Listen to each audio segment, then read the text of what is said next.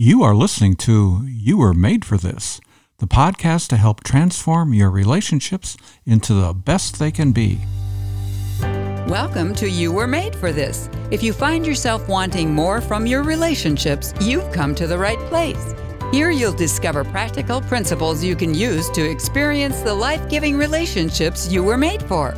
And now here's your host, John Sertalik. Hey, thank you, Carol. And hello, everyone, and welcome to episode 110. Relationships we pursue, that we choose, can be fulfilling because they meet a need we have. We have a measure of control in these relationships. They are the low-hanging fruit of the relational world. But relationships we didn't choose can be just as fulfilling and life-giving. Keep listening to learn how. The other day, Janet and I took our twin grandsons out for breakfast. It was a send-off for Grant, who will be taking a leave of absence from his barista job at Starbucks. He's going to work as a counselor at a youth camp in northern Wisconsin for the summer, while George is staying behind to work at Target. When we pulled into the restaurant parking lot, there was an open space right in front of the sidewalk walking into the front entrance. I couldn't have gotten a better parking spot. And so I pulled in, and I have this thing where I tell everybody in the car, hey, I'll just drop you off here, and I'll look for a better parking spot. And then I laugh to myself, and no one else does. And as we were getting out of the car, I said to the boys, do you ever get tired of these same old jokes that I tell? And George said, well, this one wasn't too bad, but the one you tell about getting a full ride scholarship from the bus company when you were considering being a bus driver, that one's getting a little old, that full ride scholarship story. And so I laughed again, and we walked into the restaurant. And as we were sitting there eating, the boys were telling us about how their recently completed first year of college went.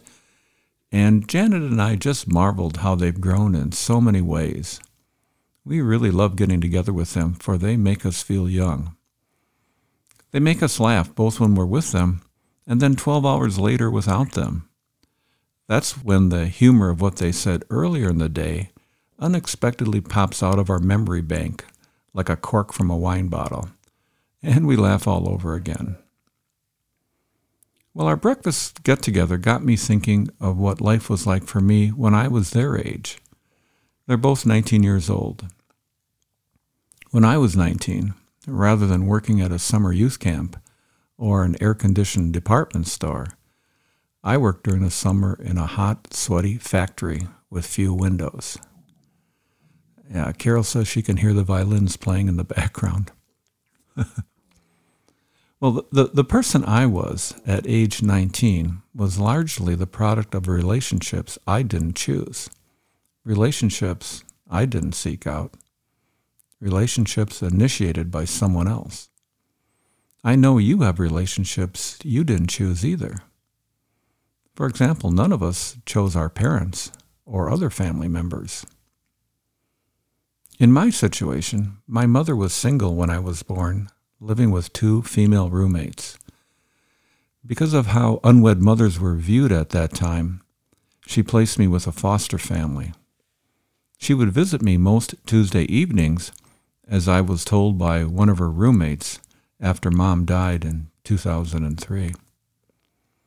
These weekly visits continued for the first 15 months of my life until my mother married my stepfather, and I got to move back with her and my new dad.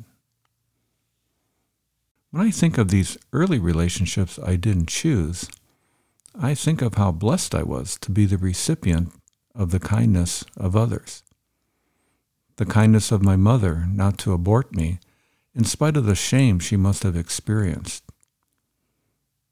There was the kindness of her roommate, Kay, who helped my mother keep my existence a secret from their landlord, and otherwise helped her be the best mother she could be from a distance. I learned much of my very early life from Kay after Mom died. Often when I was asking her what she knew about my birth father, she stopped at one point and said, You need to know, John, your mother was not that kind of girl. The firmness in her voice told me she cared deeply for her former roommate's reputation. Kay accompanied my mother on her Tuesday evening visits to me. Kay told me I was cared for well by the foster family I lived with. They were a very nice couple, she said. I've wondered about them from time to time, this foster family, these foster parents that raised me for the first 15 months. I thought of trying to track them down like I did my birth father, but I imagine they are deceased by now. But I also imagine that they must have been very kind to me, because I trust Kay's impression of them. Kay herself, my mom's roommate, was a very kind woman, and though she never said so, I suspect she helped my mother financially before Mom married Dad. Then there was my dad. Kay knew him before my mother did, and she introduced them to each other. When he married Mom, it got her out of the shameful jam she was in with me. He was a kind man to her and to others. And my dad's mom, my grandmother, was another relationship I didn't choose. Yet, she was the kindest adult I experienced in my childhood. Up to the time I was in first grade or so, she lived with us, and there always seemed to be conflict between her and my mother. Yet she never said an unkind word about my mom. Never any hint of disdain for her son marrying an unwed mother with a small boy at her hip. In high school, the guidance counselor assigned to me was a relationship neither one of us chose. Yet, her out-of-the-ordinary kindness had a profound impact on my life. Mrs. Roller pulled some strings to get financial aid for me so I could leave home to go away to college, a college where I first heard about Jesus, who chose to have a relationship with me. She also found a job for me that I worked during the summers of college and during Christmas break in December to pay for my schooling. It was a factory job I mentioned earlier. Since I was 19, there have been more people who have been in a relationship with me that wasn't their choice, but I'll stop with the ones I've mentioned. It occurred to me that the younger we are, the more relationships we have with people who didn't choose us. But as 19-year-old college students, our grandsons are entering a stage of life where more of their relationships will be of their own choosing. I pray they will choose well by calling upon Jesus to give them the discernment and wisdom they'll need to reflect the character of God in extending the same kind of kindness to others that they themselves have received. And may the same be true of all of us. So, what does all of this mean for you, for all of us? Well, I have a couple of thoughts. We all have relationships with people who didn't choose us. And I wonder who those people are for you. Neighbors? In-laws? Your boss? Colleagues at work? Your children? Other relatives? The list goes on and on. Be kind to them. They didn't choose you. Pay it forward. Think of the kindness you received in the relationships from people who didn't choose you. Pass the same kind of kindness on to others. Certainly, pick the low-hanging fruit of the relationships with people you easily connect with people you choose. But at the same time, consider the possibility there may be a richness found in relationships you didn't choose, if you just worked a little harder at those relationships. Now, if you happen to be in a relationship that is a difficult one, may God give you the strength and power to reflect His character well in that situation, even if the favor is never returned. In closing, I'll leave you with this thought.